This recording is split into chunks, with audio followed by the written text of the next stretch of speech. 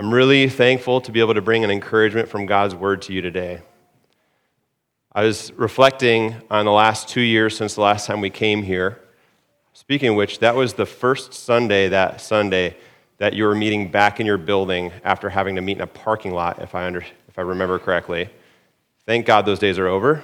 But if I were to sum up just the last 2 years since we visited in one word, it'd be honestly uncertainty.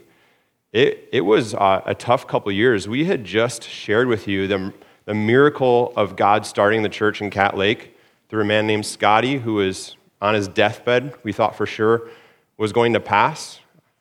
Was not necessarily a strong believer or anything, but through Wilfred coming and praying for him and a Bible verse showing up in a sticky note later on in his house, God brought him off that deathbed. He was eating again, full of energy, definitely not fully healed, still had this condition in his lungs, but said, I know God has kept me alive for a reason, and I'm going to spend the rest of my life proclaiming him, and I want to share with my family and friends, and that's how the church was born.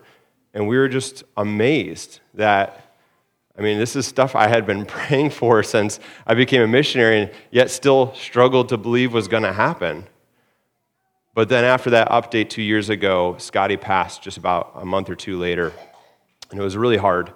He was one of our closest friends, and just the energy behind the gathering. He was the keeper of the microphone. He just knew who to let speak and knew who not to, and he really kept things going, and he passed, and it really was a punch to the gut to the church. And we struggled. There was uncertainty there. Is this going to continue? Because it can't be dependent on our families. And then there was the uncertainty of physical things. My wife went through some very, very hard issues with her back to where she could not pick up any of our children, barely make it through the day. And then I went through something with my back too, where I was walking with a cane by the end of the day. And it was horrible. And I was wondering what God was doing. There was so much uncertainty of what's going to happen. And even earlier this year, I watched my second son, Graham, leave on an airplane with my wife because of some severe pain he was having, and just sitting there taking care of the other three, just feeling helpless, uncertain what's going to happen. And then there's emotional uncertainty that has happened, where there's been threats to the safety of my wife, my kids, by a man who is in many senses a predator, a danger in the community. Just wondering what's going to happen with these things. And this story this morning is as much for me as it is for you. It's a story from God's Word today that is found in Acts 12, so I invite you to turn there or swipe there, whatever you're going to do. It's a story that we could trust and learn so much from about faith through uncertainty, and how God just loves to surprise his people with what we deem as impossible. So I'm going to read that story before we pray. And this really is a story that I love personally as a missionary, because it highlights that the mission of the church cannot be stopped because it's Jesus' mission. So let's read Acts chapter 12. About that time, Herod the king laid violent hands on some who belonged to the church. He killed James, the brother of John, with a sword, and when he saw that it pleased the Jews, he proceeded to arrest Peter also. This was during the days of unleavened bread. And when he had seized him, he put him in prison, delivering him over to 4 squads of soldiers to guard him, intending after the Passover to bring him out to the people. So Peter was kept in prison, but earnest prayer for him was made to God by the church. Now when Herod was about to bring him out, on that very night Peter was sleeping between 2 soldiers, bound with 2 chains, and sentries before the door were guarding the prison. And behold, an angel of the Lord stood next to him, and a light shone in the cell. He struck Peter on the side and woke him up, saying, "Get up quickly." And the chains fell off his hands. And the angel said to him, "Dress yourself and put on your sandals." And he did so. And he said to him, "Wrap your cloak around you and follow me." And he went out and followed him. He did not know that what was being done by the angel was real, but thought he was seeing a vision. When they had passed the first and second guard, they came to the iron gate leading into the city. It opened for them of its own accord, and they went out and went along this one street, and immediately the angel left him. When Peter came to himself, he said, "Now I am sure that the Lord has sent his angel and rescued me from the hand of Herod and from all that the Jewish people were expecting." When he realized this, he went to the house of Mary, the mother of John, whose other name was Mark, where many were gathered together and were praying. And when he knocked at the door of the gateway, a servant girl named Rhoda came to answer. Recognizing Peter's voice, in her joy, she did not open the gate, but ran in and reported that Peter was standing at the gate. They said to her, "You are out of your mind." But she kept insisting that it was so, and they kept saying, "It is his angel." But Peter continued knocking, and when they opened, they saw him and were amazed. But motioning to them with his hand to be silent, he described to them how the Lord had brought him out of the prison. And he said, "Tell these things to James and to the brothers." Then he departed and went to another place. Now when the day came, there was no little disturbance among the soldiers over what had become of Peter. And after Herod searched for him and did not find him, he examined the sentries and ordered that they should be put to death. And he went down from Judea to Caesarea and spent time there. Now Herod was angry with the people of Tyre and Sidon, and they came to him with one accord, and having persuaded Blastus, the king's chamberlain, they asked for peace, because their country depended on the king's country for food. On an appointed day, Herod put on his royal robes, took his seat upon the throne, and delivered an oration to them. And the people were shouting, "The voice of a God and not of a man." Immediately, an angel of the Lord struck him down because he did not give God the glory, and he was eaten by worms and breathed his last. But the word of God increased and multiplied. And Barnabas and Saul returned from Jerusalem when they had completed their service, bringing with them John, whose other name was Mark. Let's pray. Lord, your word is amazing. It not only teaches us what is right, what is wrong, it shows us your son Jesus. It shows us our need for him.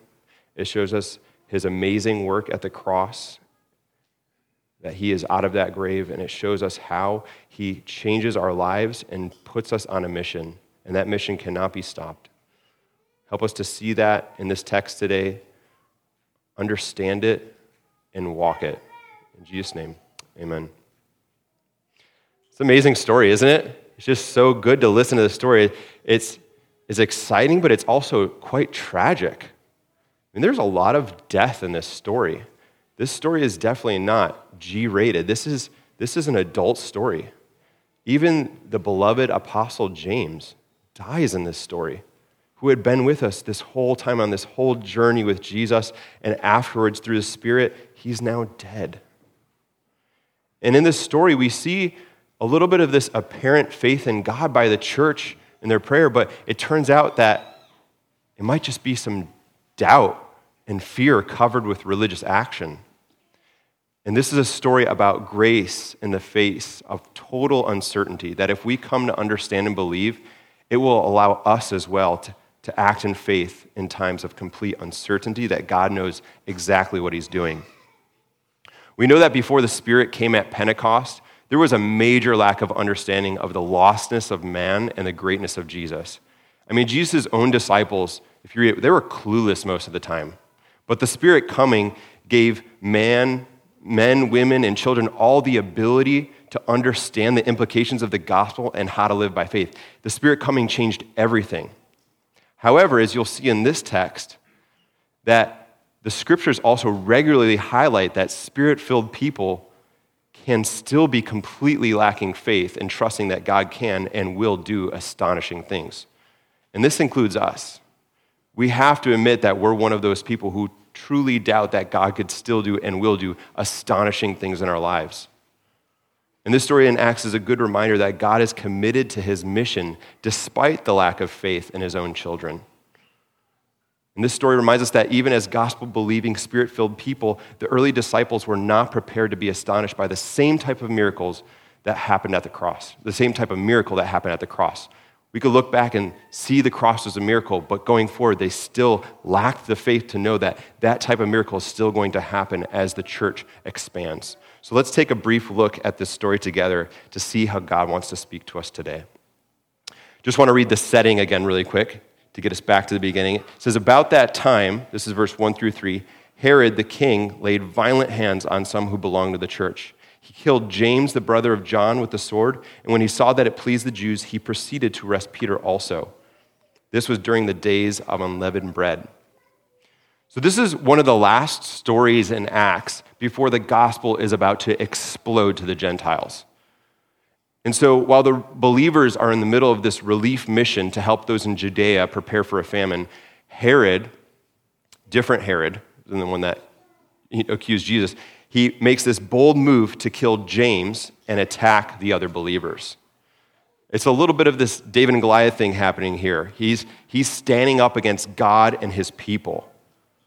And since it pleased the Jews, Herod puts Peter in prison, and he's intending to kill him as well after the Passover.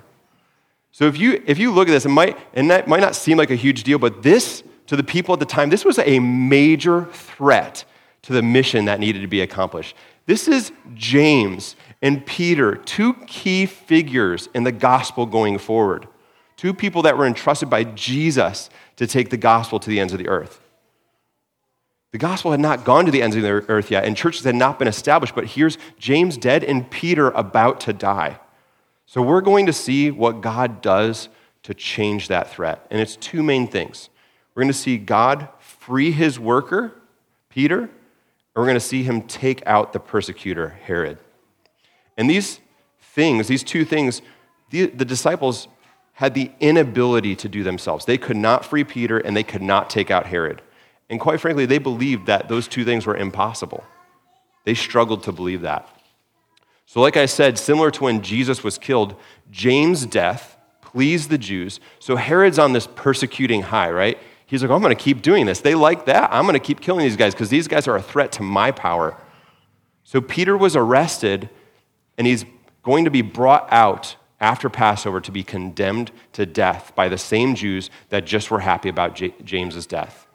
So what we have to realize as we're reading this setting here, that this is bad. This is certain death for Peter. That's the picture that's being painted for us. But it's interesting because back in Acts 5, an angel had just freed some of the apostles from prison. Right? They were freed from prison, no death. But the beginning of this chapter does not have the same tone at all. James is dead. He's gone. No angel, no deliverance. He's killed with the sword, and now he's in heaven with his Savior. Happy for him, but it's a grim situation for the church. So it leaves us asking, what's going to happen next? Where is this going, God? So look at the way Luke explains Peter's situation to make it even more grim for us. I want you to focus on verse 4 and 6. In verse 4, he says, when he had seized him, he put him in prison, delivering him over to 4 squads, which is 4 squads of 4, a squad was 4 soldiers, to guard him, intending after the Passover to bring him out to the people. And then verse 6, now when Herod was about to bring him out on that very night, Peter was sleeping between 2 soldiers bound with 2 chains, and sentries before the door were guarding the prison. So we're left asking, it looks like Peter's situation is going to end the same as James. Luke wants us to see that there's nothing that can be done besides a miracle. He's got 4 squads of 4 soldiers, 2 guards, gates, sentries. He's giving us this picture of he is surrounded by the enemy. He is trapped in this prison. Nothing can be done here except a miracle. So what do we see is the response of the church in light of this grim situation sandwiched right between verse 4 and 6. Let's read it. Verse 5. So Peter was kept in prison, but earnest prayer for him was made to God by the church. Earnest prayer for him was made to God by the church. So what kind of prayer is being made? It's earnest prayer, right? They were praying really hard and hoping against hope that God could do something amazing. It sounds really good, right? We might stop there and say, let's make this a sermon about prayer and how we need to pray as a church. What does earnest prayer look like? Here's 5 points. We can't come to conclusions too soon, though, about their faith in this earnest prayer. And we'll come back to that. So you'll have to wait. Let me see what happens next. Verses 7 through 10. 7 through 10 says, "And behold, an angel of the Lord stood next to him, and a light shone in the cell. He struck Peter on the side and woke him, saying, 'Get up quickly.' And the chains fell off his hands. And the angel said to him, 'Dress yourself and put on your sandals.' And he did so. And he said to him, 'Wrap your cloak around you and follow me.' And he went out and followed him. He did not know what was being done by the angel was real, but thought he was seeing a vision. When they had passed the first and second guard, they came to the iron gate leading into the city. It opened for them on its own accord, and they went out and went along one street, and immediately the angel left him." So Peter, all of a sudden, who is in this grim situation, surrounded by these guards and gates and sentries, was miraculously brought out by this angel. But what I want us to notice, because that is amazing, what I want us to notice is verse 11. Look at how Peter responds. When Peter came to himself, other translations might say, when Peter came to his senses, he said to himself, "Now I am sure that the Lord has sent his angel and rescued me from the hand of Herod and from all that the Jewish people were expecting." Peter had to come to his senses. He had to come to himself to understand what is happening. He couldn't even believe it. That's what it's saying. And this is Peter, the famous disciple, right? The famous disciple Peter had trouble believing. You know, he's pretty amazing because here he is sleeping the night before his death, or soon before his death at least. Whereas before we would have seen Peter freaking out when things were going wrong. Now because he knows Jesus is resurrected and the Spirit's in him and he knows what the gospel means and that he's going to go to heaven, he's sleeping. But at the same time, as the angel's doing all this stuff to him, he's just thinking, I don't know what's happening, right? He's slapped by an angel. The chains drop off, the gates open by themselves, and he's thinking, this is the best dream I've ever had. That's what he's thinking. He thinks he's seeing a vision. I honestly think that he did not expect to be saved from death. I think he was okay that he was going to die, but he did not expect that this was going to happen. Because remember, he just saw his friend James lose his life for Christ. And it's amazing that God, even after surprising Peter with the resurrection of his son, and forgiving him personally for denying him, even after all that, he still did not stop surprising Peter with what's possible when you're part of a forever kingdom. I love that. He's not done with Peter yet. He's still going to show him, look how much I love you. Look how much I could do. God is showing that the mission cannot be stopped even if you're about to die.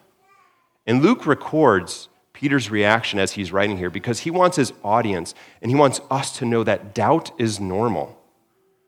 Doubt is real. We can't put God in a box of what he can and can't do, but the reality is most of us would not expect that this was going to happen. And most of us in grim situations in our own lives, we don't expect these amazing things.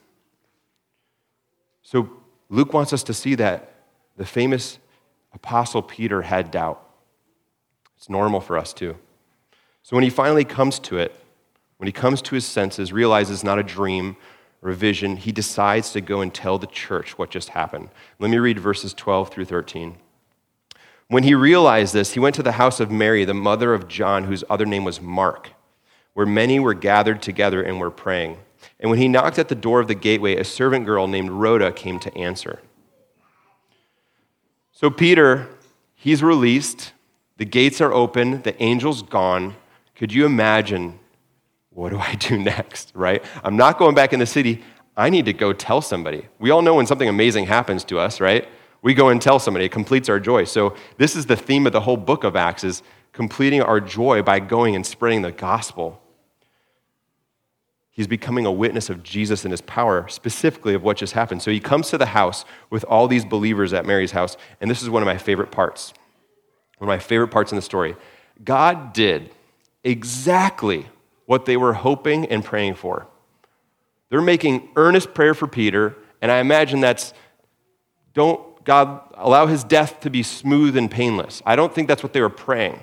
I think they were praying, God, somehow release this man from Herod's grip. But look at the response of these spirit-filled, earnest praying people. Ready? Verses 14 through 17.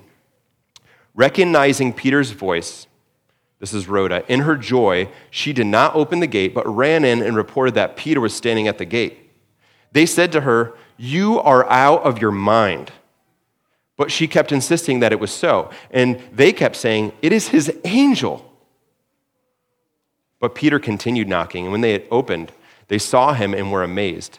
But motioning to them with his hand to be silent, he described to them how the Lord had brought him out of the prison, and he said, "Tell these things to James and the brothers." And then he departed and went to another place. So he gets there, he knocks on the gate, this lady Rhoda hears his voice and runs to tell others. She knows this is Peter. I could hear his voice. She's so excited, she goes to tell the rest of the church. And what do they say? "You're crazy. You're out of your mind. Rhoda, why would you interrupt us praying for Peter to be released to tell us that Peter's released and at the door?" Do you get what's happening here? They're saying that's ridiculous. They were literally praying, it says, as this news reached their ears, but they think there's no way it could be true. What kind of earnest prayer is this, right? It's praying really hard, but lacking one major thing, faith, right? But let's not put ourselves above them, though. We are them. How often do we earnestly pray? And I can say for myself, it's not as often as I'd like, but pray just like them and still don't expect God to do something astonishing. Just like me with the church starting in Cat Lake, I've been praying for that, but when it happened, I had to really think, am I dreaming? Is this a vision? We often, as Christians, use prayer as a coping skill rather than an act of faith in a relationship with God. Prayer is not a coping skill.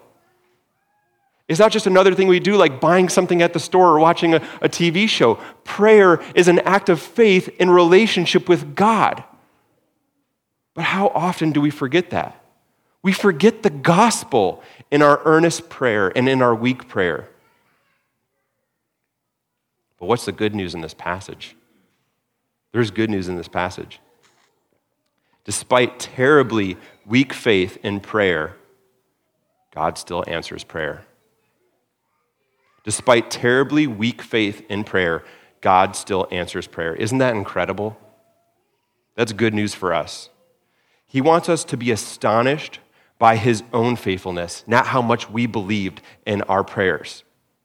He wants us to see that the apostle, Peter, is not the hero in this text.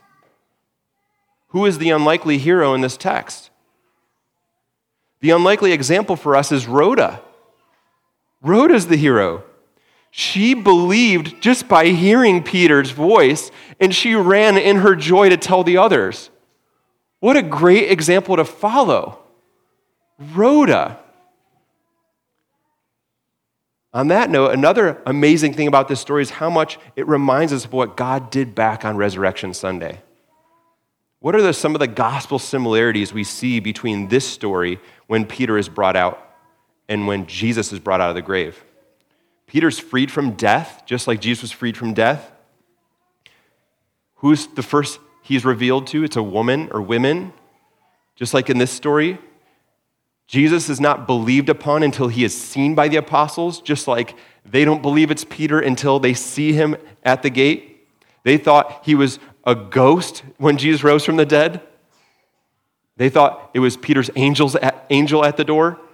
There's absolute astonishment. And then, just like Jesus said, go and tell these things to the world, Peter's saying, tell these things to the brothers and sisters.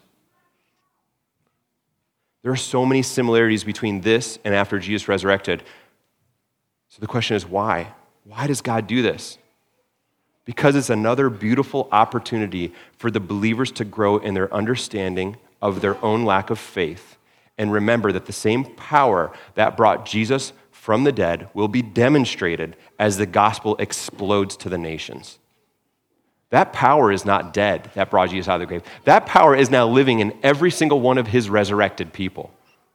All of the people who have his spirit, that power is present. It's a power that cannot be bound by human rulers. And this is something so relevant today. We get so caught up in what's happening in our own nation, in our own little kingdoms, that we forget that Jesus is still on a mission and that no one, no matter how much we don't like them or how powerful they seem, can stop his plan.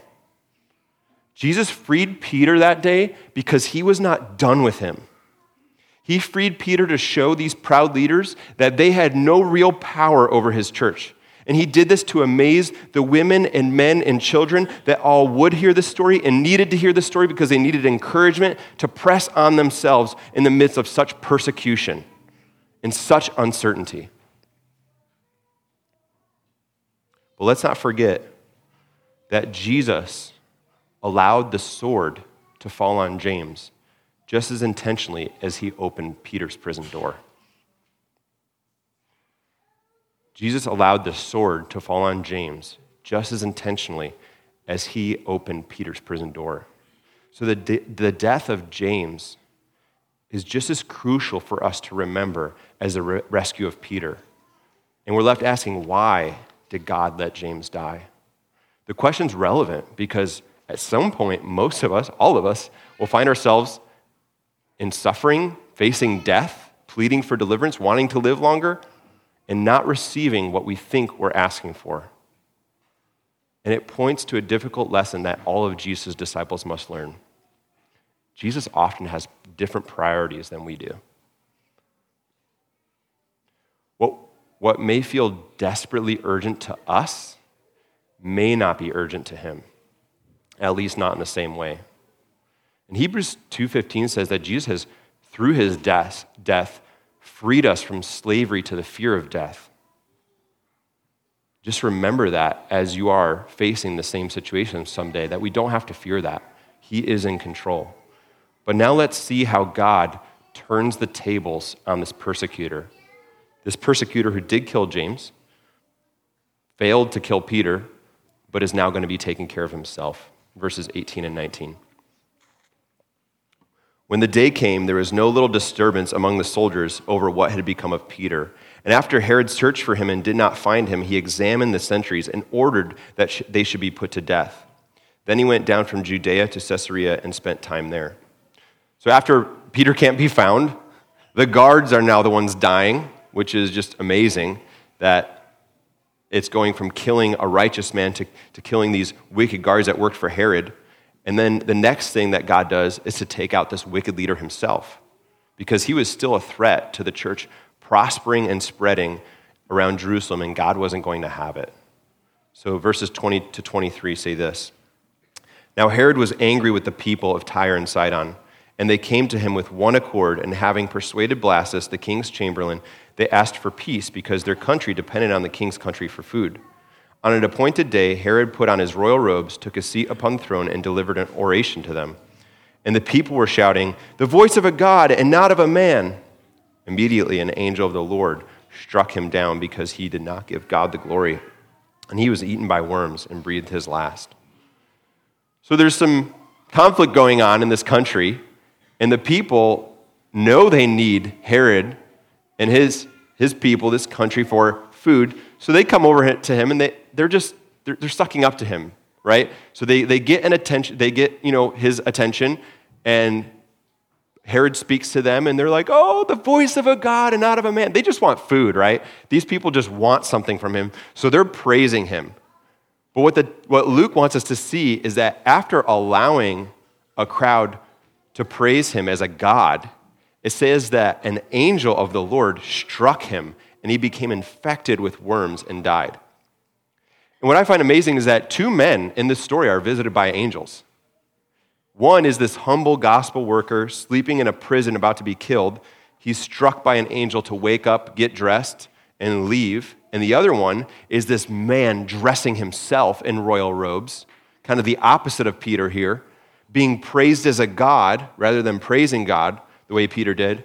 He's struck by an angel only to die and be eaten by worms. I thought about titling the sermon "Touched by an Angel," but you probably don't remember that show, do you? Okay. So what's the direct result of that happening? What's the direct result of Herod's death? Right after Herod's death, this is the most repeated phrase in the whole book. Look at verse 24 and 25. but the word of God increased and multiplied. Herod was struck down, breathed his last, but the word of God increased and multiplied. One went to the grave, the other continued to flourish. And Barnabas and Saul returned from Jerusalem when they had completed their service, which was stated at the beginning. Before this text, they're trying to bring money to the church in Judea because of a famine that's coming. Herod put a stop to that, not intentionally to that, but because of the death of James and the imprisonment of Peter. So they couldn't do even this practical thing of bringing the church money to get food. But now, not only is the word of God continue to go forward, they're taking care of the church's practical needs too, food and money. They completed their service, bringing with them John, whose other name was Mark. They finished their relief mission, and now they're going to go to other nations to continue to spread the word. The story started with the death of James and ended with Herod's death. It started with Peter, this ambassador of the word, in prison and bound, and ends up with Peter unbound and the word flourishing. So this story teaches us that we have to be careful not to be too impressed by temporary worldly triumphs over the gospel. Because as you could see, if you oppose Jesus, you lose. Don't be too impressed this week, this month, this year with temporary worldly triumphs over the gospel, because as you could see, if you resist, if you oppose Jesus, you lose. Anyone opposing you because you stand for Christ will lose. Though it might not feel like it, they will. So be bold, be courageous to spread the word of God and let God do the work to grow it, because he's really good at it. So we see the mission's been accomplished, the worker's been freed, the persecutor's been taken out, but there is still another application for the original audience as well in this passage, as well as to us. Does anyone see this important contrast happening at the end here between Peter and Herod that's being set up by Luke for the church to see here? This is important. Why did Herod die, does it say? It doesn't say he died because he tried to kill Peter or because he killed James. It says he died because he did not give the glory to God. So interesting. Why would he give the glory to God? Well, it's showing us the real problem of sin. Peter's humble response after he was freed, when they're all excited, is, shh, go and tell the other believers. I tell you, if that was me in my sinfulness, I'd probably be like, guys, I must be something special because Jesus just brought me out of the prison. I must be a good preacher, right? Like, we would probably be tempted to take the glory. We'd want to go share that with everybody and probably highlight a little bit of ourselves. Peter doesn't do that. Shh. Just go and tell the other believers. He lets the church do the talking so that he's not even tempted to take the glory for himself. But then look at Herod. The voice of a God and not of a man. He doesn't stop them. He loves it. Those of us who have faith, even though that faith could be very weak, we need to give glory to God when astonishing things happen, not ourselves. We struggle with that. I struggle with that. Having to update churches and share what's going on in Cat Lake, it's amazing what he's doing, but I really want to make sure you understand that it's not me, Matt, Jen, and Ashley. It's the Holy Spirit using weak, broken vessels like us. He's good at it. It's his mission. So whatever it is, whether it's victories with your own kids, your spouses, at your jobs, give glory to God. Don't take it for yourself. He is the one who is doing all good things in us. My younger sister spent over a decade of her life walking in complete darkness. Complete darkness. And though I prayed for her and continued to point her to Jesus every chance I could get, I honestly did not believe or think anything would change. Then one day she called me to share that God had just opened her eyes and then she'd been born again. Just amazing. Like, if you just knew that whole story, there's not time to tell it. I just wept at God's surprising miracle, but still struggled to believe until that point that he could do that. And he did it, and now she's a sister in Christ, one of my best friends.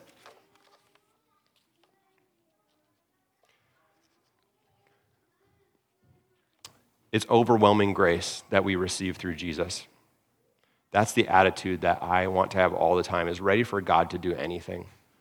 Because I'm still going back to Cat Lake uncertain, but I want to be ready for God to do anything because he can and he will, because his mission cannot be stopped. Whether it's here in Transcona or in Winnipeg or in Cat Lake, or back in the United States, wherever we end up, his mission cannot be stopped. So to conclude with what God wants us to walk away with from this passage, pray earnestly, yes. In your lack of faith, pray earnestly, but expect to be astonished. Give the glory to God when he does astonish us. And remember not to fear the wrong things like ungodly leaders or death, but fear him who has the power over our souls. Remember that every day for the ministry God's given you, wherever that is, whatever it is, and know that the gospel will go forth despite our major lack of faith, because that is the gospel. He meets us in our weakness. God wants to use us each and every day, each and every one of us for his mission. So be like Rhoda in her joy without seeing, because none of us have seen Christ face to face. So without seeing, go and share what God has done. It will multiply. Let's pray. Heavenly Father, we are guilty of being like the church who definitely have religious action. We have some faith and we do things like pray and minister to each other, but if we're being honest, it's sometimes and often without true faith and relationship with you, knowing that what we are praying for is really possible. When we pray, we always give you an out in prayer that if you don't want to do it, you don't have to. Help us, Lord, to not do that, to just sincerely pray and know that you will answer prayer according to your will, but help us to be ready to be surprised at whatever your answer is. Help us to be like Rhoda, without even seeing, in her joy went and shared. Help us to not question your resurrection or question your mission, but know that your Spirit is alive, he's active in us and around us, and that you will work through us despite our weaknesses and our uncertainties. Thank you that you are close to us, that you love us as sons and daughters, and that your mission cannot be stopped, and that we get to be a part of that. Help us to be faithful to the end. In Jesus' name, amen.